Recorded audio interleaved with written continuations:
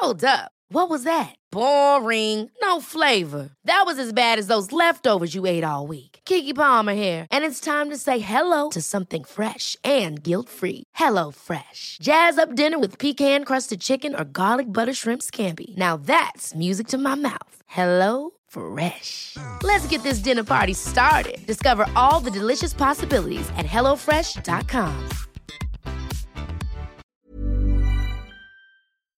Ukas annonsør i Foreldrerådet Ekstra. Det grillsesong. Endelig, alle dere som har fulgt meg gjennom en lang vinter vet at jeg har nesten strøket med av kjedsomhet. Men nå kan vi spise ute, vi kan leve ute, vi kan henge ute, og vi kan grille. Ekstra har sitt største grillutvalg noensinne, og hør godt etter nå. Her en del av grillutvalget deres.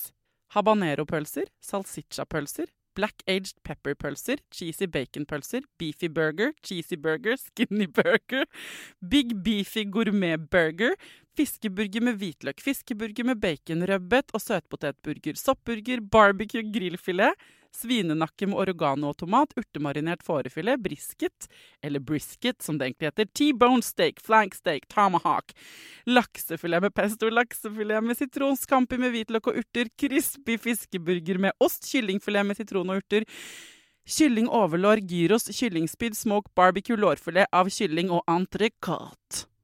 Takk for meg. Dette bare noen av produktene i Ekstra sitt største grillutvalg noensinne, og kommer blant annet fra Norges mest prisvinnende grillserie, Grill Perfekt.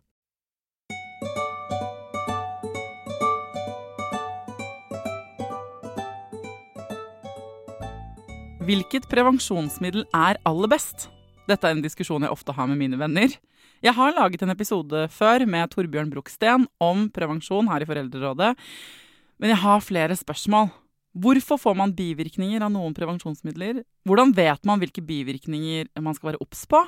Spiral så bra som alle skal ha det til? Hvorfor det så viktig å få skreddersøm på ditt prevensjonsmiddel? Ja, i dag har jeg tenkt å få svar på alle spørsmålene mine. Hjertelig velkommen til Foreldrerådet, folkens. Det skal handle nok en gang om prevensjon.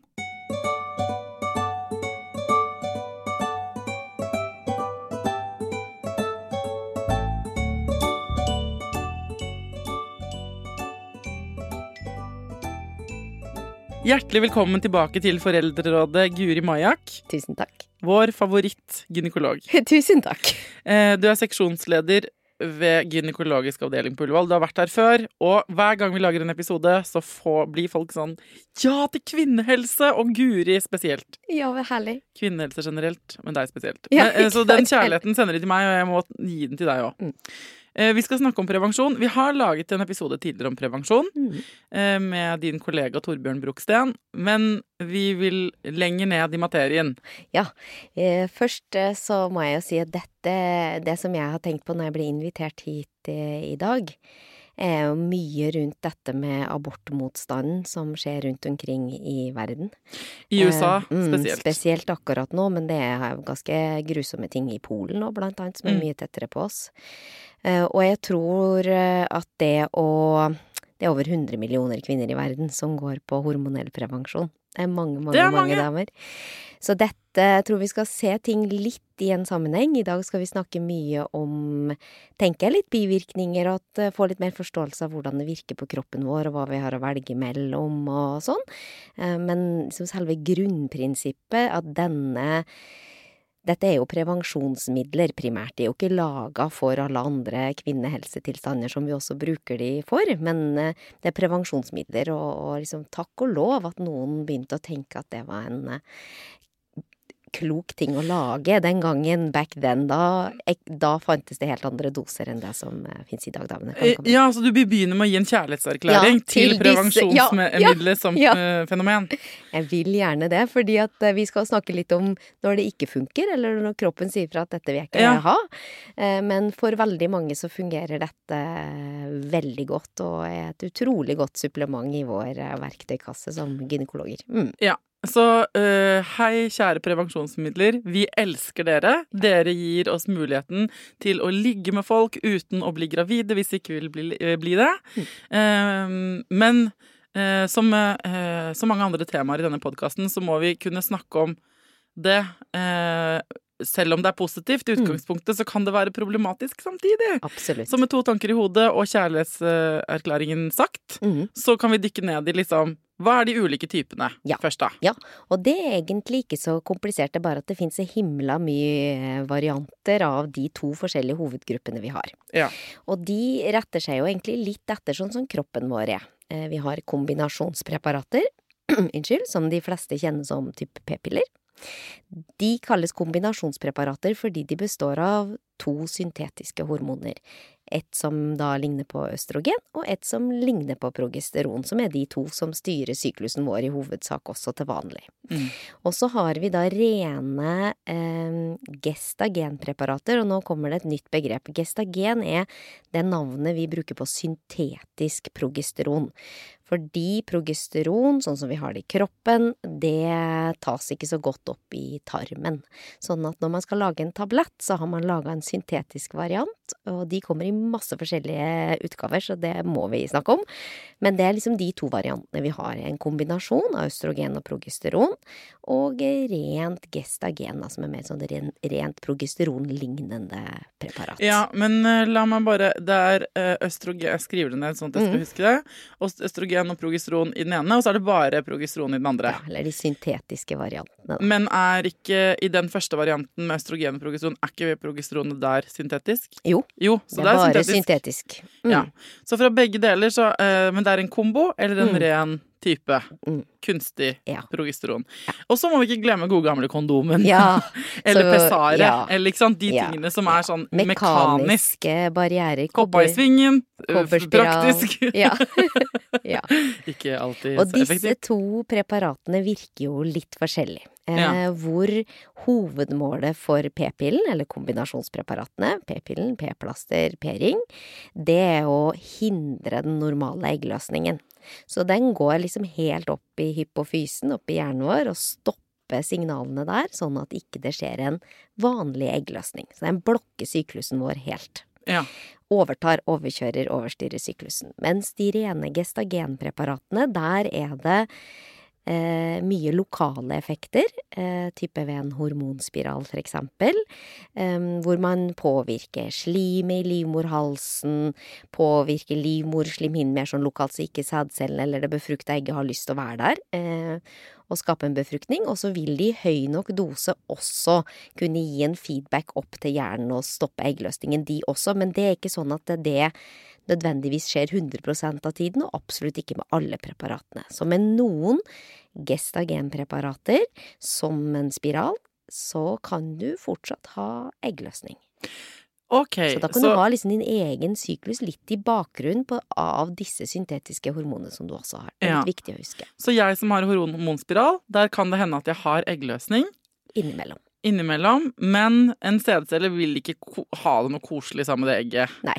For det ikke noe liv laget der inne, rett og slett. Det forstyrrer, som sagt, både vi har et slags gjennomtrengelig slim I livmorhalsen som gjør at akkurat når det eggløsningstid, da åpner liksom portene seg, og så kan sædcellen komme opp. Det slimet blir ugjennomtrengelig ved bruk av det stengt. Ja, litt mer sånn seigt og tøft å komme igjen. Og så ligger det jo en spiral der som en mekanisk hindring, og så påvirker det livmorslimhinnen, så den blir ikke så tjukk og fluffy som ved en normal eggløsning. Så det mange sånne småting, men mye mer den lokale virkningen man har jobbet med de gestagenpreparatene. Og det betyr at ofte I mange av de preparatene så har vi lavere doser av de syntetiske hormonene enn på kombinasjonspreparatene. Ja, hva fordelene med at det lave doser som påvirker mer lokalt, slimhinneforhold og så videre? Det går jo litt på det med bivirkninger. Vi bruker det jo som gynekologer, så retter vi oss jo når vi velger på en måte et preparat som ikke bare skal være et prevensjonsmiddel, men være en behandling av andre symptomer, plager som kvinnen har, så retter vi oss jo litt etter I forhold til hvordan vi vil styre syklusen. Men bivirkningsprofilen på disse 2 ganske ulik, så man velger også med tanke på det. Ja. Og da mener du disse to som i kombinasjonspreparater og det andre. Eller rene gestagener. Men fordi de fleste kvinner som har gått på prevensjon, man begynner gjerne med p-piller, det er ikke det normalt da, Guri? Og så kanskje man avanserer etter hvert. Jeg føler at etter at man har fått barn, så blir man anbefalt spiral. Stemmer det, eller? Det er ofte sånn, det er kanskje også en litt sånn gammeldags oppfatning at det er en infeksjonsrisiko ved å sette inn en spiral, for da fører man jo noe opp fra vagina, som har masse bakterier i seg, skal ha det, og opp i livmoren, og hvis man ikke har fått barn, så kan det, på en måte, får man en infeksjon da, så kan det jo gi potensielt skade på fruktbarhet, etc. Det bekymrer vi oss ikke så mye for nå. Så er spiral det riktige valget, om man er motivert. Det kan jo gjøre litt vondt når man får satt den inn. Ja, det gjorde litt overraskende vondt. Ja. Gynekologen min sa sånn, har du ikke tatt Paracet? Det er bare, jeg visste jo ikke at jeg skulle ta Paracet. Nei. Det kan vi bringe ut alle. Det er lurt å ha tatt i forkant. Ja, altså celleprøvevondt er det på en måte. Ja, og noen opplever det enda mer ubehagelig, og det har noe med at nervesystemet vårt, det autonome da, det vi ikke klarer å styre selv, det som bare gjør at man kan både føle at man skal besvime og hyperventilere og føle seg skikkelig dårlig, det slår inn når man passerer liksom den indre mormunnen i livmorhalsen. Den skal være så stengt, for her er det liksom infeksjonsbeskyttelse og alt. Så når vi går forbi den med spiralen, så reagerer jo hele kroppen med full alarm hos noen, i hvert fall i større grad enn hos andre. Ok, hva skal man gjøre da hvis man er redd for det? Nei, som regel så varer det jo veldig kort, og så er det hele unnagjort, og så kan man slappe av og komme seg ut av den gynstolen og få opp blodtrykket. Ja. Men hos de som har født barn, så er det jo gjerne litt mer åpent, så det er liksom ikke det største traumet å komme seg forbi der, og går som regel greiere da. Men spiral er absolutt et alternativ som kan brukes av de som ikke har født barn, og de som er veldig unge også. Hva er de vanligste bivirkningene til altså disse to, ikke da mekaniske, ikke hoppa i svingen og pessar og kondom, vi legger det vekk nå. Uønsket graviditet som er bivirkningen der. Ja, og det stemmer. Og litt styr av og til. Men hva er vanlige bivirkningene? Bare begynn på det begynnelsen på en måte, så kan vi gå litt ned i dette hvert. Og jeg tror at vi må snakke litt for at vi skal klare å skille det, så det østrogenet som vi har i kroppen normalt sett, og som vi også da har laget syntetisk i p-pillene, p-ring, p-stav, nei, ikke p-stav, p-plaster, det har ikke sånn kjempemye bivirkninger knyttet til seg. Der har vi 2 forskjellige doser vi kan velge mellom i de ulike p-pillene da. Så vi kan velge en litt høyere dose, en litt lavere dose. Den lave gjør at du kanskje har litt større sannsynlighet for mellomblødninger. Det blir liksom ikke helt nok. Da man må bare gå opp et hakk, og så får de fleste god blødningskontroll, og blødning bare når de har pause på pillene. Det som man har vært veldig bekymret for med dette syntetiske østrogenet er blodpropp. Ja. Og det er jo den på en måte sånn legemessig skikkelig alvorlige bivirkningen vi har på p-piller. Hvor stor sjanse er det for å få blodpropp? 2 til 5 ganger høyere enn hvis du ikke går på p-piller. Ja. Og da vil jo det si at det vil skje, og det vil skje i Norge også, hvert eneste år, at noen får blodpropp på p-piller. Men sannsynligheten i utgangspunktet er jo fryktelig lav. Og så det at den øker 2 til 5 ganger, litt avhengig av hvilken p-pille du velger, vil fortsatt si at sannsynligheten er fryktelig lav. Så er den sannsynligheten 2 til 5 ganger høyere i starten at du tar den, fra du begynner å ta den, og resten av tiden du tar den? Ja, perfekt spørsmål. Jeg vet det fordi jeg fikk blodpropp, så dette er selvopplevd. Ja. Den er størst i starten.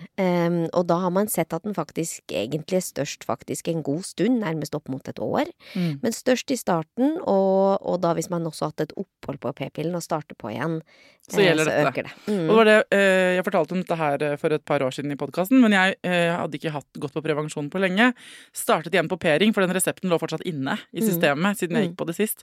Og jeg synes det var så praktisk, for jeg er dårlig til å ta pille hver dag og blad i blad. Så jeg hentet bare ut p-ringer, startet på det, og så fikk jeg jo blodpropp i benet. Og det var så skummelt. Og det var rett etter det, tror jeg, vi snakket sammen første gang, for da hadde jeg veldig den der historien inni meg. Og det ble ikke jeg. Jeg informerte for så vidt legen om at jeg skulle hente ut at jeg skulle begynne på det igjen. Men han sa ikke noe om det. Han sa ikke sånn, og nå må du huske på, den informasjonen nådde ikke meg. Sånn at da min kjæreste, som er sykepleier, sa, nå må du til legevakten, for det er et eller annet med det benet. Du har ikke forstrukket noe på en måte. Det er et eller annet enn det er hovent og sånn. Så var det liksom, jeg hadde ikke en fjerneste anelse om at det kunne være blodpropp. Jeg trodde ikke mine egne øyne. Nei. Ikke sant? Jeg tror nok også at det er informasjon som ikke nødvendigvis blir gitt på en veldig ålreit måte. Jeg tror vi er forpliktet når vi skal skrive ut p-piller egentlig til å ha spurt visse spørsmål. Noen har jo en risiko med seg i historien sin eller i familien sin med tanke på blodpropp. Og noen har et høyt blodtrykk de ikke har merket noe til, så vi skal måle det. Så det er en del ting vi skal sjekke av på for å sørge for at den risikoen er så liten som mulig. Men det er klart det er ekstremt dramatisk når man opplever det. Ja, dette var akkurat da pandemien var på første runde, sånn at det var jo, alt var jo i beredskap fra før ganske høyt. Og det viste seg, fordi siden jeg var ung og ikke hadde hatt, det var de tok noen ekstra sånne gentester, og jeg har et gen til fordel for blodpropp. Som det viser seg, sånn at det visste jo ikke jeg fra før, men det ble på en måte forklaringen, ok, oppstart P-ring, kombinert med dette genet, det er derfor du har fått det nå. Og så har det gått fint, jeg gikk på blodfortynnende et halvt år og sånn, og det var irriterende det. Blødde jo, apropos mensen, på en måte, for da, alt man blør man jo mye mer når man går på blodfortynnende, så det skulle jeg også ønske de sa noe om. Da jeg ble tatt på blodfortynnende, at da blir mensen en helt ny verden. Altså, det var helt utrolig. Så det skulle jeg også ønske at noen hadde fortalt meg når man først havner der, da. Men de aller fleste havner jo ikke der i det hele tatt. Nei, heldigvis, for det kan som sagt være ordentlig dramatisk, og det er noe som får så veldig store konsekvenser for deg resten av livet, i valg av medikamenter og masse greier. Støttestrømpe på fly, alltid. Så hvis man tenker at man da enten i verste fall har hatt en blodpropp, eller har en eller annen risikofaktor for det, så må man jo velge da en av disse rene gestagenpreparatene, minipillen, spiralen, p-staven. Ja, for der er det ikke sjanse for blodpropp. Der er det ikke økt risiko for blodpropp. Nei. Og de som kanskje liksom nå tenker at de ikke har noe risiko for blodpropp, men de har migrene, det er også en sånn ting som er viktig å vite, at migrene med aura, der er det også en risiko for hjerneslag da. Når man har aura, så ser man for seg at de blodårene i hjernen er veldig sånn trange, trekker seg sammen, og at det øker også risikoen for blodpropp hvis du går på p-piller. Ja, ok. Så hvis du fra før vet det, at du har migrene med aura, eller en av annen grunn tror du kanskje er i risikosonen for blodpropp, så velg et sånn gestagenpreparat. Og det er visst, det er alltid en snakk om en diskusjon og en individuell vurdering ut fra hvilket behov man har og hvilke plager man har og sånt, men man skal være veldig, veldig godt informert med en gang man gjør noe som gjør at man øker risikoen for noe så alvorlig da, som en blodpropp. Men hvorfor får man blodpropp? Hva er grunnen til at man øker risikoen for det? Det vet jeg ikke om jeg har et sånt kjempegodt spørsmål på, men østrogen er jo sånn laget at vi skal jo ikke blø i hjel. Så østrogen er et hormon både når vi bærer frem barn og skal føde barn, og når vi har menstruasjon, så skal vi jo på en måte ikke blø oss i hjel. Vi skal ha et veldig aktivt koagulasjonssystem, og den hormonelle østrogen, en hormonell bidragsyter inn i vårt koagulasjonssystem. Og den syntetiske biten er for noen nok trigger, for andre er det et svangerskap som gjør at man får blodproppen sin. Men det, Så det er en sånn ekstra trigger for noen som kanskje har en sårbarhet fra før, da. Nettopp. Sånn som du sier, at du har faktisk noe genetisk som gjør at du... Ja. Det var litt kjipt, jeg trodde genene mine var dritgode, men tydeligvis ikke på akkurat det. Hvilke andre bivirkninger er vanlige ved dette kombinasjonspreparatet? Ja, og nå har vi liksom snakket oss ferdig litt med østrogenet, føler jeg, for der er det liksom ikke så mye, der er det dosen og forblødningskontroll som mange er opptatt av og sånn. Men når vi skal snakke om gestagenet da, som finnes både i de rene gestagenpreparatene og i kombinasjonspreparater, så tror jeg det er mange som egentlig ikke vet. Ok, jeg spisser ørene. Yes. For å lage disse syntetiske produktene, så har man brukt i mange testosteron. Så man bruker da det mannlige kjønnshormonet som utgangspunkt for å lage det syntetiske progesteronet. Det noen av disse som også har et syntetisk progesteron, men mange har en base som testosteron. Og så vi kjempeforskjellige. Vi forskjellige på utsida, men vi kjempeforskjellige på innsida. Vi har helt forskjellige reseptorer rundt omkring i kroppen vår, og vi har forskjellig følsomhet for det vi blir tilført. Og noen opplever og sånn tydelige androgene bivirkninger, vil si kviser, og økt hårvekst. Ja, som testosteronens skyld. Så da kan man bare velge seg et preparat som ikke lager testosteron, hvis det liksom det man føler. Ja. Hvor gestagenet, her må vi holde tunga rett i munnen, hvor gestagenet ikke laget av testosteron. Ja, ikke et så androgent, som vi kaller det da. Ok, så der hvor i det preparatet, hvor det kan være østrogen og gestagen, og gestagen kodeord for progesteron som kunstig, ja, så perfekt. Noen ganger har de bakt det, den ingrediensen, av noen deler testosteron i bånd, og da kan det for noen føre til økt hårvekst og kviser. Ja. Og da må du velge et preparat som kan ha gestagen, men ikke bakt på testosteron. For det finnes da... Som gluten, på en måte. Du må ta glutenfri boller. Ja, må det. Ja. For det finnes, da har du et problem, ikke på bakgrunn av at du tar en p-pille, men i seg selv da har du et problem med mye kviser. Så har vi jo det som helt motsettingen, altså et anti-androgen p-pille, som vil hos noen kunne ha en positiv effekt på hårvekst og kviser. Så her kan man få det som en bivirkning, men man kan også motarbeide det som en virkning. Så vi har liksom et helt spekter av forskjellige p-piller å velge mellom. Kult. Hva mer kan være bivirkninger? Så det noen som opplever at de får ømme bryster, blir oppblåst, flate i humøret. Og det når jeg Henger det alltid sammen? Nå sa jeg det litt sammen, fordi at jeg tenker at når folk hører det, så kanskje de tenker, PMS, liksom. Det den følelsen.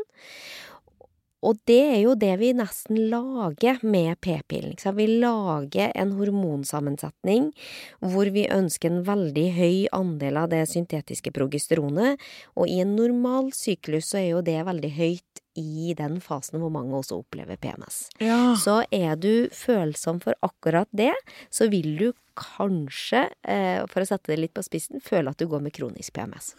Nettopp, men det her ikke bare... Dette for alle preparatene, ikke bare kombinasjonspreparat eller bare gestagenpreparatet. Dette i utgangspunktet for kombinasjonspreparatene mye, da. Men man kan jo få mye av det samme på de rene gestagenpreparatene også, men da det ofte lavere dose.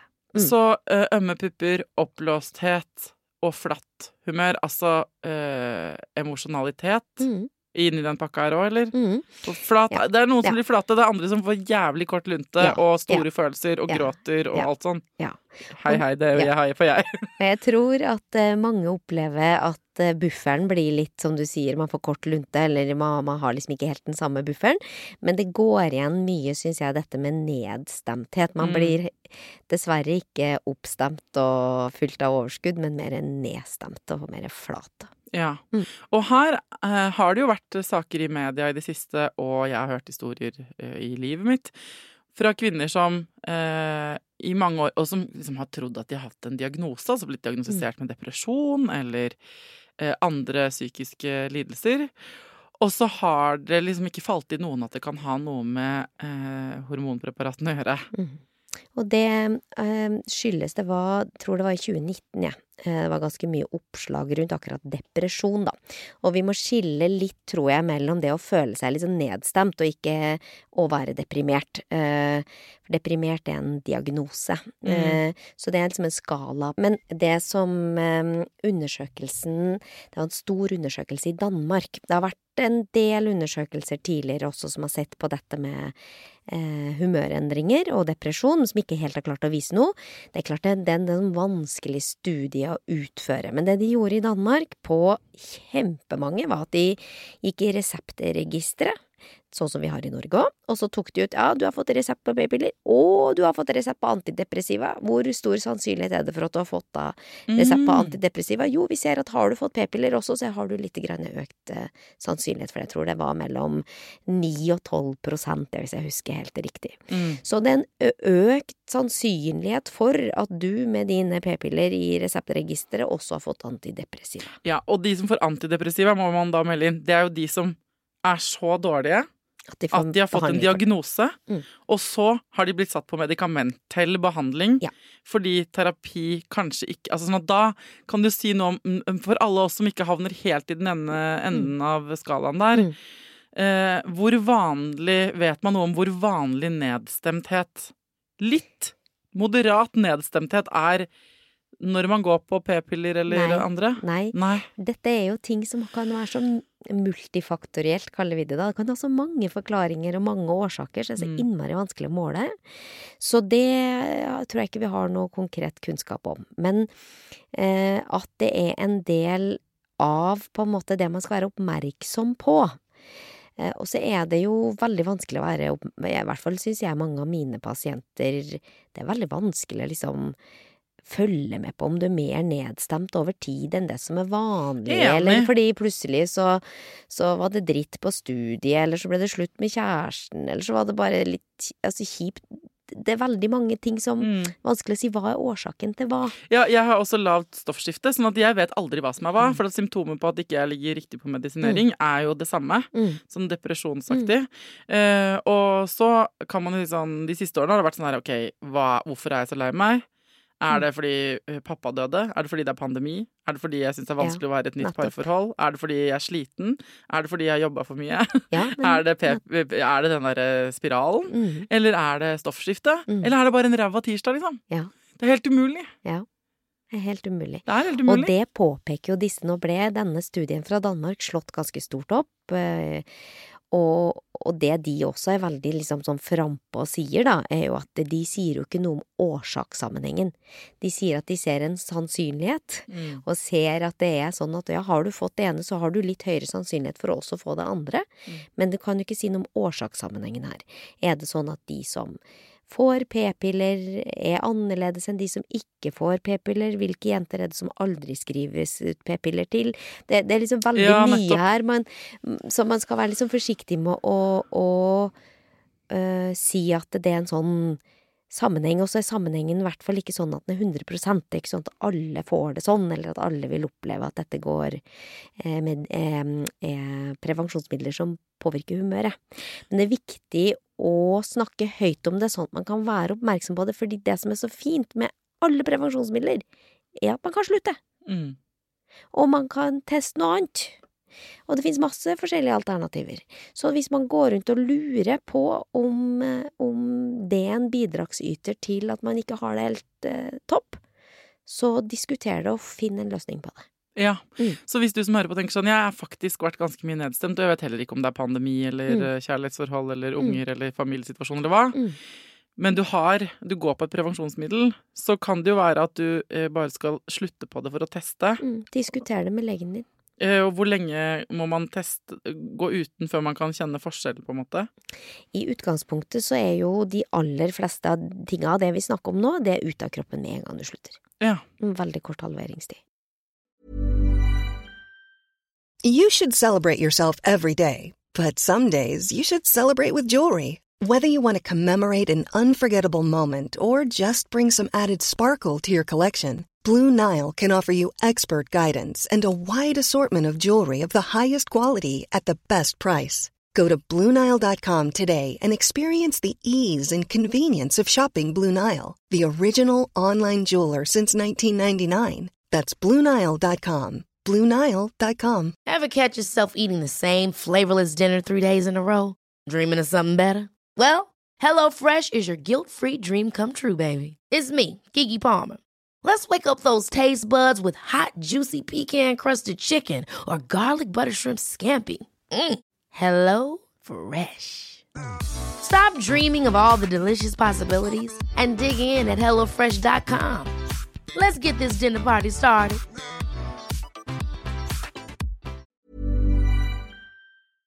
Ukas annonsør i Foreldrerådet Nextory. Det en lydbok- og e-bok-app. Altså du kan både høre på bøker og lese dem på telefonen din eller nettbrettet ditt. Og akkurat nå så får du 45 dager gratis, både til deg som kanskje har prøvd Nextory før, men også til deg som helt ny. Jeg digger at også de som har prøvd det før får lov til å prøve igjen. For å få 45 dager gratis, gå inn på nextory.no/foreldrer. Nextory har tusenvis på tusenvis av bøker du kan lytte til eller lese. Og i dag har jeg tenkt å anbefale noen bøker som faller innenfor det som kanskje kalles selvhjelpsbøker. Men den kategorien har jo litt ufortjent dårlig rykte, spør du meg. Den første boka jeg vil anbefale boka som heter Psykolog med sovepose. Johanne Refseth, som har skrevet den boka, var jo gjest her for noen uker siden. Den absolutt verdt å lese eller lytte til. Andre anbefalingen jeg vil gi deg Sissel Grans bok, men størst av alt begjæret, som handler om det å begjære noen andre enn den du sammen med. Og jeg har også laget en episode med Sissel Gran om det temaet for et par år siden. Den boka fantastisk. Hvis du har lyst til å prøve ut Nextory for første gang, eller har prøvd ut før, men vi prøver det ut igjen, helt gratis i 45 dager, gå inn på nextory.no/foreldrer. Jeg har tenkt på flere ganger at du burde ha sånn der bingo, eller sånn der kalender, som sånn mood calendar. Ja. Det finnes sikkert apper for det også nå, men hvor du faktisk kan liksom kartlegge litt humøret ditt. Fordi man, på en dårlig dag så husker man bare de dårlige dagene, og på en god dag så husker man bare det koselige. Ja, så det liksom vanskelig å holde track på det, hvis man faktisk vil kjenne om det har noe for seg, da. Og det jo litt sånn som det vi snakket om når vi snakket om syklusen i seg selv. Bli litt liksom kjent med deg selv da, hvis det å føre en dagbok med noen korte liksom, ting du måler hver dag, hvordan har jeg det, hvordan har ting vært, at du har noen faste ting du skriver ned eller reflekterer over, så du kan gå tilbake og se om det noe mønster, eller om det I viderefølgelsen av den danske store studien hvor man så dette, så gjorde man noe veldig spennende. Og det var jo at man tok og gjorde sånn PET-scan, det en sånn veldig avansert bildeundersøkelse av hjernen. Og her kan man gjøre den bildeundersøkelsen og fange opp serotoninaktivitet. Serotonin et sånt godfølelse-nevrotransmitter, så signalstoff I hjernen. Kan du ikke ta mer av det I p-pillen, egentlig? Ja, ikke sant? Og det de så var at de som gikk på p-piller, dette var veldig få damer da, riktig nok, men de som gikk på p-piller, de hadde lavere nivå av serotonin. Og det ikke sikkert, det var ikke sånn at de gikk rundt og følte seg ikke ordentlig. Så det vi har kanskje litt forskjellig toleranse på hvilket serotoninnivå som slår ut på humøret vårt, sånn hvordan vi føler oss. Men det noe der, og serotonin lages jo av noe som heter tryptofan I tarmen. Disse p-pillene, de metaboliseres jo I tarm. Så jeg tror det mye mer her når vi nå etter hvert begynner å få en mye mer sånn helhetlig forståelse av skjermen med tarmen og skjermen med liksom hele kroppen henger sammen. Og våre egne kjønnshormoner, de spiller på lag med disse nervesignalstoffene veldig da. Serotonin og dopamin og GABA og det påvirker hverandre så ekstremt, så det ikke merkelig at det å få noen syntetiske varianter også gjør noe av det samme. Men helt seriøst, kan dere ikke putte noen av de der gladhormonene, eller de der gladstoffene I den, den p-pillen da? Det som I hvert fall man ser da, for eksempel hvis man snakker om hormoner og overgangsalder, jo at det å miste østrogenet gjør jo noe med humøret for noen, og dette jo noe av forklaringen, at man får mindre av blant annet serotonin, og det klart da vil jo de klassiske antidepressive medisinene, de vil oppregulere serotoninnivået, det som jobben til den medisinen, så det jo på en måte en riktig behandling for det du mangler da. Ja, skjønner. Det flere bivirkninger av prevensjon? Ja, nå har vi vært innom blodproppen, og så har vi vært innom liksom det som ligner mer sånn på PMS, og som kan reguleres med at vi kan bruke ulike gestagener. Og det tenker jeg at det viktig at alle vet, og I hvert fall alle som skriver ut disse preparatene må gjøre seg kjent med de ulike gestagenene og hvilken profil de har. Ja, så hvis du som hører på tenker, ja, den prevensjonen min, jeg kjenner faktisk på den PMS-følelsen og bla bla bla, så skal, en ting at du kan slutte på det, selvfølgelig. Men det du sier at det finnes alternativer? Ja, og at man ikke på en måte, det er ikke nødvendigvis sånn at om en ikke funker, så funker ingenting. Nei. For noen opplever jeg, noen pasienter de er veldig sensitive for alt. Så de får en reaksjon nærmest på alt vi prøver, uansett hvor lav dose vi prøver å gå ned på. Mens andre har en reaksjon og opplever bivirkninger på et preparat og ingenting på et annet. Så det er masse alternativer som man kan prøve ut da, for å sikre seg god prevensjon eller god symptomlindring hvis det er noe annet du behandles for med de medikamentene. Så det er liksom ikke sånn at en funker ikke en, så funker ingen. Og hvis ikke fastlegen din er helt på ballen på det her, eller hvis du er fastlege og hører på ikke er helt på ballen på det her, så må du lese deg opp på det. Ja. Eller hvis din fastlege ikke er noe god på det, gå til en annen. For vi bruker jo det, og det som har skjedd litt nå, at dette kommer jo som prevensjon. Da var det altså så skyhøye doser man putta i seg. Det er jo heldigvis veldig redusert i dagens alternativer. Men så har vi jo begynt å skjønne at dette er jo noe vi kan bruke, vi kan benytte oss av egenskapene til å behandle endometriosesmerter, adenomyosesmerter, polycystiske ovarier og uregelmessig syklus. Så vi kan på en måte bruke de ulike egenskapene til å få andre gevinster også på toppen av prevensjonseffekten da. Prevensjon og vekta?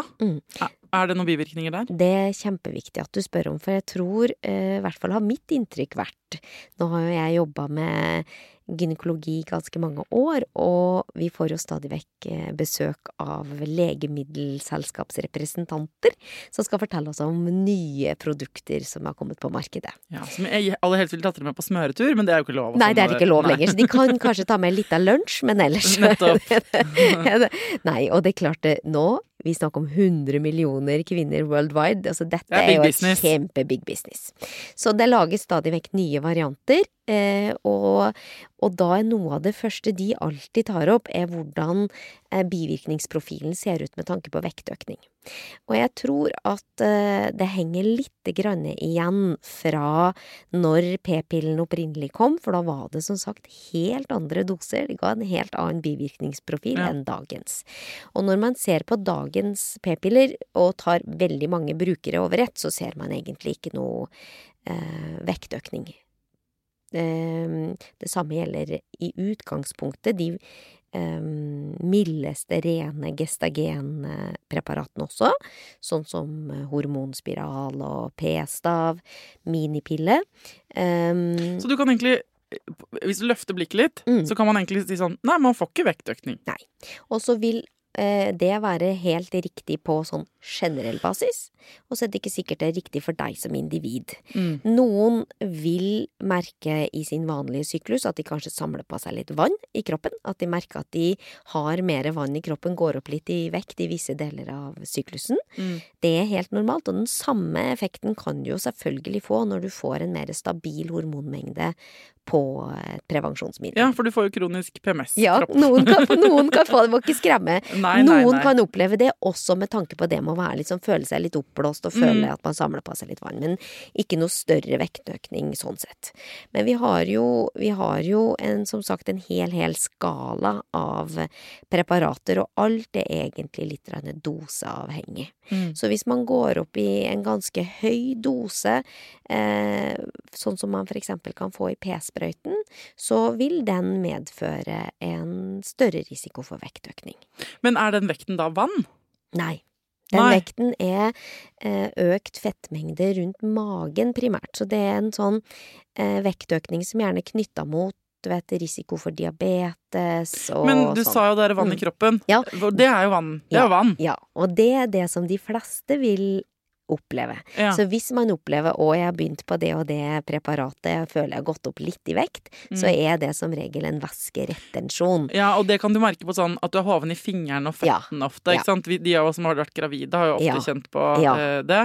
Eller hvis man får sånn, som meg, sånn vann i bena av å fly, altså sånne ting. Ja. Vann i kroppen er en annen følelse enn det, du må skille det fra den vektøkningsdelen. Og det er ikke på en måte det ikke på en måte sånn at man da sier at oi, her det en risiko for at du faktisk vil øke i vekt. Nei, det bare dritirriterende å ha vann i kroppen, da. Det er kjempeirriterende. Sånn at med det jeg sier nå, så mener jeg at det generelt med p-piller og de vanligste hormonelle prevensjonsmidlene, så skal man ikke tenke at vektøkning egentlig noe man skal gå og være engstelig for. Nei. Hvis man lurer på om man skal starte. Men man kan likevel oppleve å få en følelse, og da jo den følelsen reell for deg. Ja, og den da, vannfølelsen, hvis vi skal ta den først, Ja. Hva kan man gjøre med den? Kan man endre dosepreparat eller sånn, eller kan man liksom begynne på vanndrivende, hvis du skjønner? Ja, godt spørsmål. Nei, jeg tenker at for de fleste så vil ting gå seg til når man har gått på det i noen måneder. Vi sier gjerne en prøv gjerne 3 måneder, så systemet får lov å justere seg litt og gå seg til. Og hvis det vedvarer, og man har en vedvarende følelse at kroppen ikke egentlig helt på stell, så vil jeg ha byttet preparat primært. Ja. For det finnes da også, som sagt, igjen kan vi leke oss litt med de ulike gestagen, og da kan vi kanskje velge en p-pille som har en mer lett vanndrivende effekt i seg, for det finnes også. Ja, nettopp. Og så har du denne andre kategorien, de som da faktisk får en vektøkning rundt magen, som du sier, og da henger det sammen med hvilke preparater var det? Det var p-sprøyten. Ja. P-sprøyten et depotpreparat som lagres i fettvev. Og der kan man dosere seg litt ulikt. Noen får den hver 3. måned, noen får den oftere. Og med litt ulikt formål også. Men p-sprøyten i seg selv har en risiko for vektøkning som gjør at der må man bli fulgt med litt i starten hvis man skal begynne med det, sånn at man kan stoppe i tide hvis man ser at man øker veldig vekt de første månedene. Men jeg har et annet spørsmål i forhold til det med vekt, fordi når det gjelder for eksempel angrepillen, og en del det sånn at hvis du har høy vekt fra før, altså overvektig fra før, fungerer alle prevensjonsmidler like bra? Godt spørsmål. Ja. Jeg har ikke hørt noe annet. Jeg har hørt noe annet. Jeg har hørt at det mye større sjanse for at angrepillen ikke funker hvis man veier over x antall kilo. Nei, det har jeg aldri hørt. Ok, men da... Og vi doserer, vi jobber jo vi med litt kraftigere saker enn angrepillen, da, men vi doserer ikke etter vekt. Nei. Ikke, okay. Nei, men da skal jeg, altså det du som eksperten til gangs her inne, så skal jeg holde kjeft om det. Jeg bare trodde men dette var et spennende. Må vi prøve det? Må jeg får lyst til å google det. Jeg får lyst til å google det. Jeg gjør det faktisk. Vent litt grann. Ok, jeg googlet, for at vi måtte finne det. Og øverst på Google så står det for mange år siden ble det informert om at angrepiller ikke var effektive til kvinner som veide mer enn 75 kilo. Europeiske legemiddelmyndigheter har sjekket og konkludert med at nødprevensjon likevel kan brukes uavhengig av kvinnens vekt. Så jeg vet ikke hva det... Jeg tror i utgangspunktet at angrepillen vil kunne fungere hvis den blir tatt på riktig tidspunkt hvis du så heldig da, at det tatt på riktig tidspunkt, at det egentlig ikke har blitt befruktet, etc. For dette jo ikke et høydosepreparat i seg selv. Dette et preparat som på en måte ikke vil føre til noe abort på noen måte. Den fungerer bare sånn at det skjer en befruktning hvis man tar den på riktig tidspunkt. Ja, og her det fant jeg en ny artikkel om det. Det da typen Norlevo, som angrepillen. Og her står det, og det har jo hormonet levonorgestrel. Det samme som i hormonspiralen. Ja, ok. Og da det har blitt tilbakevist, sånn at den har på en måte blitt friskmeldt igjen. Perfekt. Så da kan man stole på det Guri sier, og ikke det myten jeg hadde hørt da. Nei, men det jo litt sånn, vi gir jo ikke noe annen anbefaling på noen måte, noen annen dose, avhengig av om man sånn og sånn i kilo som kvinne. Nei. Det noen andre bivirkninger da? Jo, jeg kom på en. Spesielt hvis vi kan zoome litt inn på spiral. Ja. Fordi der har jeg fått mange spørsmål og vært med i mange samtaler rundt bordet, både med min egen familie og her hvor jeg lager podcast. Så, folk som begynner på spiral, de ofte litt forvirret. Bare, jeg blør og blør og blør, og jeg vet ikke om det riktig, og nå føler jeg meg helt sånn PMS-aktig. Hva vanlig ved oppstart på hormonspiral? Ja, det er så godt du sier, for jeg tror mange, hvis ikke de er godt nok informert når de starter opp med hormonspiralen, så tror jeg mange bare får motivasjonsknekken til å holde ut med den ganske fort. Ja. Og hormonspiralen, den har jo hormonene sine liksom vikla litt rundt seg i en sånn tråd. Og den hormonmengden er jo størst i starten, og så avtar den da i løpet av de åra du kan ha den, så blir det liksom mindre og mindre og mindre og mindre. Så noen opplever jo at når det har gått 3 år, 4 år, så plutselig begynner det å få litt mer blødning, og at det kjennes annerledes ut. Men i starten da, så skal jo denne hormonspiralen ha sin, hvis man snakker om at man ønsker en effekt uten blødning, at man ønsker å bli uten blødning, som er jo noe som vi ofte... Det er noe av det som er digg med å ha spiral. Noe av det som mange synes er digg. Så må den jo få tørka inn den livmorslimhinna. Den må gjøre en jobb først. Og den livmorslimhinna... Det høres ikke noe koselig ut. Den må liksom... men det er sånn gestagen og progesteron fungerer. Den stabiliserer liksom den livmorslimhinna.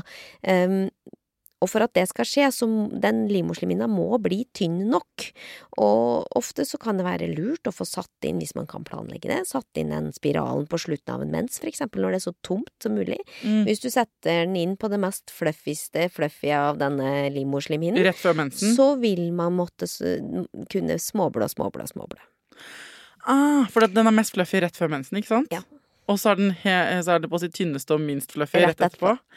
Nettopp. Jeg satte tilfeldigvis, hadde jeg avtale hos gynekologen dagen rett etter mensen, så jeg vet ikke hvorfor, skjønte ikke hvorfor hun sa det, for jeg sa, jeg vet ikke, er det viktig hvilken dag jeg er på syklus, for jeg har akkurat hatt mensen, sa hun, det er helt perfekt. Ja. Men så visste jeg ikke hvorfor, men nå fortalte jo du meg det. Så, og man får ofte småblødninger likevel, for når man da går på et rent gestagen, så mister man jo litt det østrogenet som er liksom hovedsjefen på at man har en syklus. Og når det ikke lenger er helt med i kabalen, så blir syklusen borte. Så da kan man småblø litt hist og her. Ofte de aller fleste opplever jo at de får veldig redusert blødningsmengde, men den kommer i hytt og gevær. Helt uplanlagt. Ja, og over ganske lang tid. Det er vanlig at det skjer liksom i mange uker. Søsteren min hadde liksom i 3 måneder med mensen, på en måte. Ja. Vi sier faktisk opp mot 6 at det fortsatt er vanlig. Og så vil en økende grad av de som har da hormonspiralen, den finnes jo også i ulike doser, men i økende grad vil de da bli blødningsfrie eller få kraftig reduserte blødninger og sjeldnere blødninger etter hvert da, når den har fått lov å virke litt. Så hvis du akkurat har begynt på det, og så tenker du, jeg ble sagt at jeg kunne få litt blødninger i starten, men nå har det gått 4 uker, det er fortsatt starten. For starten regnes som de første 6 månedene. Og da er og det er sikkert mange som har fått barn, eller i forkant av at de skal få barn, har fått hørt, men så får du bare satt inn en spiral på 6-ukerskontrollen. Og hvis man ammer da, mange har jo ikke fått tilbake noe blødning uansett så tidlig som 6 uker, men hvis man får satt inn en spiral mens man fortsatt er blødningsfri, så vil man jo på en måte spille litt på lag med at den slimhinna er veldig tynn. Så da slipper man kanskje unna litt det der småblødningsproblematikken. Ja, og for det kan jo være det som kan være irriterende med den småblødningen, er at du har jo ikke noe kontroll på når. Nei, og det kan være liksom langvarig. Ja. Ok. Så det er kjempevanlig, og det er også utrolig viktig å få god informasjon om når man velger spiralen, sånn at man er motivert for at men dette nå har jeg bestemt meg for at dette er det beste valget for meg, så nå skal jeg holde ut de månedene til jeg kan si noe om hvordan effekten er på min kropp da. Ja. For spiralen er jo det aller mest lavdoserte hormonpreparatet vi har når vi tenker på hva vi kan måle ut i blodsirkulasjonen. Ja. Den har jo virkelig sin hovedeffekt i livmoren, og akkurat liksom lokalt, og veldig lite rundt om i kroppen. Kan vi ta bare en kjapp sveip innom kobberspiralen? For jeg skjønner ikke helt, hva er det den gjør? Den er også egentlig bare litt på samme måte som vi snakket om det der, at det blir en mekanisk barriere. Den lager et utrivelig miljø for et befruktet egg. Befruktede egg liker ikke kobber i det hele tatt? Nei, det blir ikke det hyggelig å være der. Nei. Okay. Så det er en mekanisk løsning? Ja.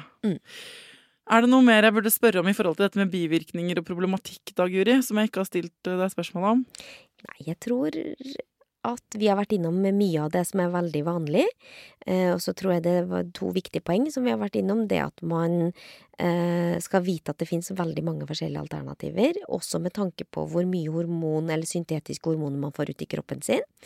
Så tenker jeg at det bare viktig å kjenne sin kropp og stole litt på at hvis ting ikke ålreit, ja, men da det ikke det.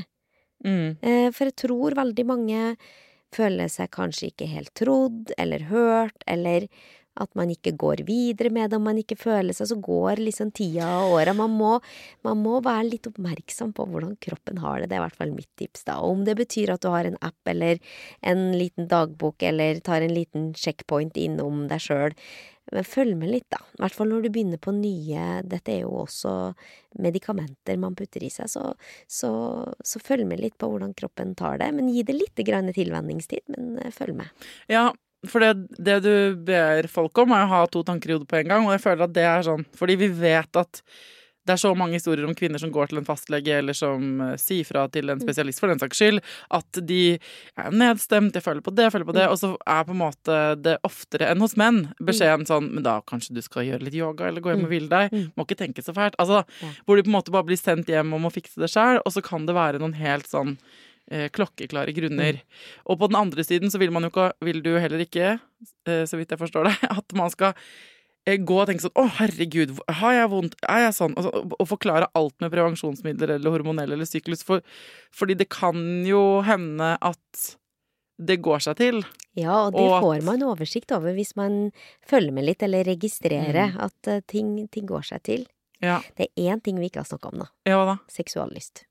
Det kjempeviktig. Det dødsviktig, og det viktig å ta opp i denne sammenhengen, fordi på p-piller, nå snakker vi ikke om spiralen og p-staven og de rene gestagenene, men på p-piller, når man tar det, så eller altså p-ring, eller p-plaster, det de 3 variantene som Og der jo p-ringen den som gir minst hormoner ut i kroppen, og p-plasteret gir mer, så kan vi variere litt med de p-pillene.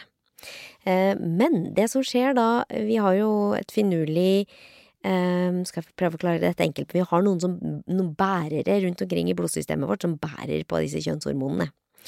Og disse bærerne, de øker opp i mengde når vi gir syntetiske hormoner. Så det blir så mange av de at de plukker med seg testosteronet også. Så de binder opp testosteronet, så testosteronet ikke får helt hatt effekten sin. Og derfor opplever mange redusert seksuallyst. Og det jo ikke noe særlig. Nei, så det også en sånn ting som jeg tror at kanskje mange ikke så flinke til å reflektere over, eller snakke om, eller sette i sammenheng da. For redusert seksuallyst kan også ha selvfølgelig mange ulike forklaringer og sånn, men har man redusert seksuallyst på et kombinasjonspreparat, altså en prevensjonspreparat, så kan det være forklaringen. Ikke sant? Så at man vet at det også noe som kan dukke opp. Og så blir det sånn høna og egget-ting, fordi jeg tenker, hvis du for det hva virker på hva. Det kan være klokkeklart sånn at det det som funker på det. Men la oss si at du går på et rent sånn gestagenpreparat, så da tenker du sånn, og Guri sier det sånn, jeg har redusert seksuallyst, men det jo ikke derfor da, fordi at jeg går jo på, ikke sant? Så kan det være sånn, nei, men hvis du går på et gestagenpreparat som gir deg vann i kroppen og kronisk PMS, så blir du ikke dritkåt av det. Nei, mest sannsynlig da. Sånn at det kan jo på en måte, og det samme tenkte jeg på i stedet når du snakket om vektøkning, at årsaken her også kan det kan være hormonene i seg selv som gir deg vektøkningen, men konstant nedstemthet også en grunn til å spise mer gode ting, ikke sant? Sånn at de kan jo virke på hverandre på verste vis, disse tingene her. Vi tenker jo på det for å dra liksom hvem altså alle tror alle trenger litt testosteron, det noen grunn til at vi har det, vi kvinner også, men idrettsutøvere da, som skal bygge muskler og avhengig av å ha den testosteroneffekten sin antageligvis for å føle at kroppen responderer sånn som den skal på idretten. Der velger vi jo ofte da p-piller som har minst risiko for å gi det lave testosteronet. Nettopp for at vi tenker at det noen som kanskje litt mer følsomme for å senke testosteron. Så idrettsutøvere som går på prevensjonsmidler, hormonelle prevensjonsmidler, mister ikke sexlysten, fordi de passes på fra start og ikke ta de preparatene som påvirker testosteronet. Jeg håper det. Vi har som sagt, når vi snakker om liksom testosteron da, så snakker vi jo gjerne om på en måte androgen virkning, og da snakker vi jo også om dette med kviser og hårvekst og sånt noe. Så har vi en gruppe med disse p-pillene som vi kaller anti-androgene, så de liksom for å motvirke kviser og hårvekst og ja. Men de vil kanskje også ta noe av testosteronets virkning ellers når det gjelder type trening. Men vi vil ha full pakke. Vi vil ikke ha kviser, ikke for mye hårvekst og ha masse sexlyst. Ja. Og så vil vi være oppstemte, og så vil vi ikke legge på oss, og så vil vi i hvert fall ikke ha blodpropp. Kan dere ikke bare ordne, trikse og mikse litt mer? Og jeg tror at veldig mange, det tror jeg, går rundt og føler seg akkurat som seg selv om de spiser en p-pille eller har en spiral. Og føler at de kan både de har normal sexlyst, og de seg selv. Og så det noen som opplever at de ikke det, og da tenker jeg at her det mange helt åpenbare forklaringsmåter på det man kan gå og føle på, som gjør at dette har med det man tar da, og ikke med hva man og da det lettere å gjøre noe med det. Så for å oppsummere, så det sånn at hvis du ikke vil ha barn, men ha sex, så må du gå på prevensjon. Og da kan du velge hoppøysringen, kondom, pessar eller kobberspiral, som de mekaniske variantene. Eller så må du velge en hormonell variant. Og da kan du velge mellom et rent preparat eller et kombinasjonspreparat. Men innenfor der så det masse forskjellige varianter. Så avhengig av din kropp, hva som hvordan du har det fra før, hva du vet om din egen risiko for blodpropp eller livssituasjon, alt det der, det må du finne ut av underveis. Det ikke sånn, one size fits all. Det masse forskjellige varianter, det en jungel av ting der ute. Så at du har gått på en p-pille, følt deg nedstemt, sluttet på den, det ikke sånn at du trenger å liksom sette spikeren i kista. Men da må du finne en lege eller en gynekolog som vet noe om det her, som har lest seg opp og vært på mange av de lunsjene med forskjellige sånne legemiddelfolk. Helst lest seg opp, kanskje. Og som har litt erfaring på dette området, som tar deg på alvor, og som lager en plan for hvordan du kan finne ut av det som passer for deg, sant? Men du skal ikke gå rundt og ha det dritt på prevensjon, og du skal heller ikke gå rundt og ha det dritt uten. Nei, sant? Nettopp. Men det finnes så mange andre veier til målet, er vi ikke enige om det? Ja. Og vi startet jo med en litt sånn kjærlighetserklæring til alle disse preparatene, og det står jeg jo ved. At dette fantastiske preparater for å unngå uønsket graviditet, selvfølgelig kjempesikre. Men det også fantastiske preparater for andre tilstander som gjør at mange har et ikke så bra liv. Så vi bruker det for det verdt, men man må bare, som med alt annet, kjenne de medisinene man skriver ut når man lege. Hva ditt favoritt prevensjonsmiddel? Det gøy hvis du svarer hoppøysing. Ja! Nei, nå skal du høre. Nei, jeg har jo gått fra å være en fersk doktor som stort sett skrev ut den samme p-pillen hver gang, for det var den jeg liksom følte jeg kjente til, og det var den jeg tok selv, og det følte jeg da var det trygt å gi den til andre også, til å få et mye, mye mer nyansert bilde på hvem som skal ha hvilket preparat, og også veldig åpen på at folk kommer tilbake hvis ting ikke funker, at man prøver seg litt fram, og at alt det med litt sånn støtte i ryggen da, fra den legen som har skrevet ut, at nå det ikke bare hei og ha det, men nå skal vi jobbe for å få den effekten som vi ute etter. Jeg har jo pasienter som kommer ikke for å få prevensjon, men for å få behandling for ulike plager. Ja, så du vil ikke velge en favoritt? Du sier nei, hver sin smak? Nei, det ulike favoritter for ulike ting. For noen så kan hormonspiralen være helt fantastisk, for andre det ut med den etter noen uker, aldri igjen. Så, og for noe, det klart det som jeg synes kanskje mest forutsigbart p-pillen. Nettopp fordi den gir så god blødningskontroll. Gestagenene litt mer ulikt hvordan de fungerer i den enkeltes kropp, rett og slett. Men da må man bare følge med og justere både dose og type. Ja, jeg synes p-pillen veldig irriterende, fordi til om den stabil, så ikke de som tar den alltid så stabile, og det å måtte huske på ting en gang om dagen. Det noe mange tar opp, ja. Tusen takk for at du kom og forklarte oss alle disse tingene, Guri. Bare hyggelig. Det var veldig hyggelig å se deg igjen. I like måte.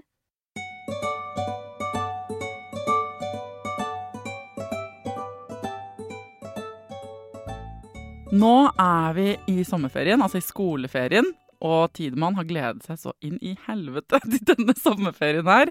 Jeg har sjelden sett han med så mye stjerner i øya som de siste ukene. Det betyr at jeg skal, for Foreldrerådet, betyr det egentlig ikke så mye at det er sommerferie, for jeg kommer til å lage nye episoder hver mandag hele ferien igjennom. Men fredagsepisodene tar vi en liten pause fra, rett og slett fordi jeg kommer til å være på hytta, jeg kommer til å ha begge hendene mine nede i bøtter med små krabber, jeg kommer til å drikke kald hvitvin i solnedganger. Altså det her er hvordan jeg ser for meg at sommeren skal bli, og så får vi se da. Men du får altså ferske episoder hver mandag hele sommeren. Du kan nå meg på Instagram når du vil. Ikke nøl med å sende inn, ikke sant, temaer og tips og triks til meg, navn på folk du vil jeg skal snakke med, fordi fredagsepisodene starter jo opp igjen. Altså det kan godt hende de starter opp igjen i sommer bare fordi jeg har for mye på hjertet til å holde kjeft. Men planen er å ikke lage dem i løpet av juli da. Men fortsett å sende meg temaer og spørsmål og alt mulig sånn, der hvor dere pleier å gjøre det, for at høsten kommer fortere enn vi aner. Ok? Så det kommer ikke noen episode på fredag, altså, men på mandag er vi tilbake taktfast og trygt hele sommeren igjennom. Til neste gang, ta vare på deg selv, ta vare på ungen din, og lykke til.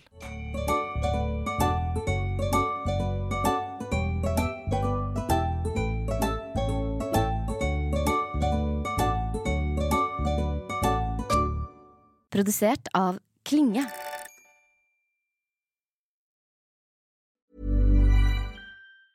Hi, I'm Daniel, founder of Pretty Litter. Did you know cats tend to hide symptoms of sickness and pain? I learned this the hard way after losing my cat, Gingy. So I created Pretty Litter, a health monitoring litter that helps detect early signs of illness by changing colors, saving you money and potentially your cat's life. Pretty Litter is veterinarian developed, and it's the easiest way to keep tabs on your fur baby's health right at home. Go to prettylitter.com and use code ACAST for 20% off your first order and a free cat toy. Terms and conditions apply. See site for details.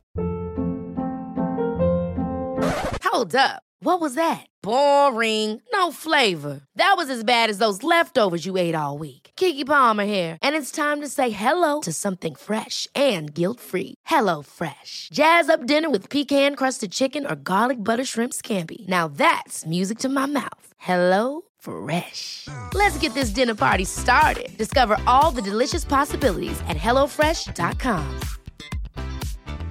Hi, I'm Daniel, founder of Pretty Litter. Did you know cats tend to hide symptoms of sickness and pain? I learned this the hard way after losing my cat, Gingy. So I created Pretty Litter, a health monitoring litter that helps detect early signs of illness by changing colors, saving you money and potentially your cat's life. Pretty Litter is veterinarian developed, and it's the easiest way to keep tabs on your fur baby's health right at home. Go to prettylitter.com and use code ACAST for 20% off your first order and a free cat toy. Terms and conditions apply. See site for details. Hey, it's Paige DeSorbo from Giggly Squad. High quality fashion without the price tag. Say hello to Quince. I'm snagging high-end essentials like cozy cashmere sweaters, sleek leather jackets, fine jewelry, and so much more. With Quince being 50 to 80% less than similar brands. And they partner with factories that prioritize safe, ethical, and responsible manufacturing. I love that. Luxury quality within reach. Go to quince.com/style to get free shipping and 365-day returns on your next order. Quince.com/style.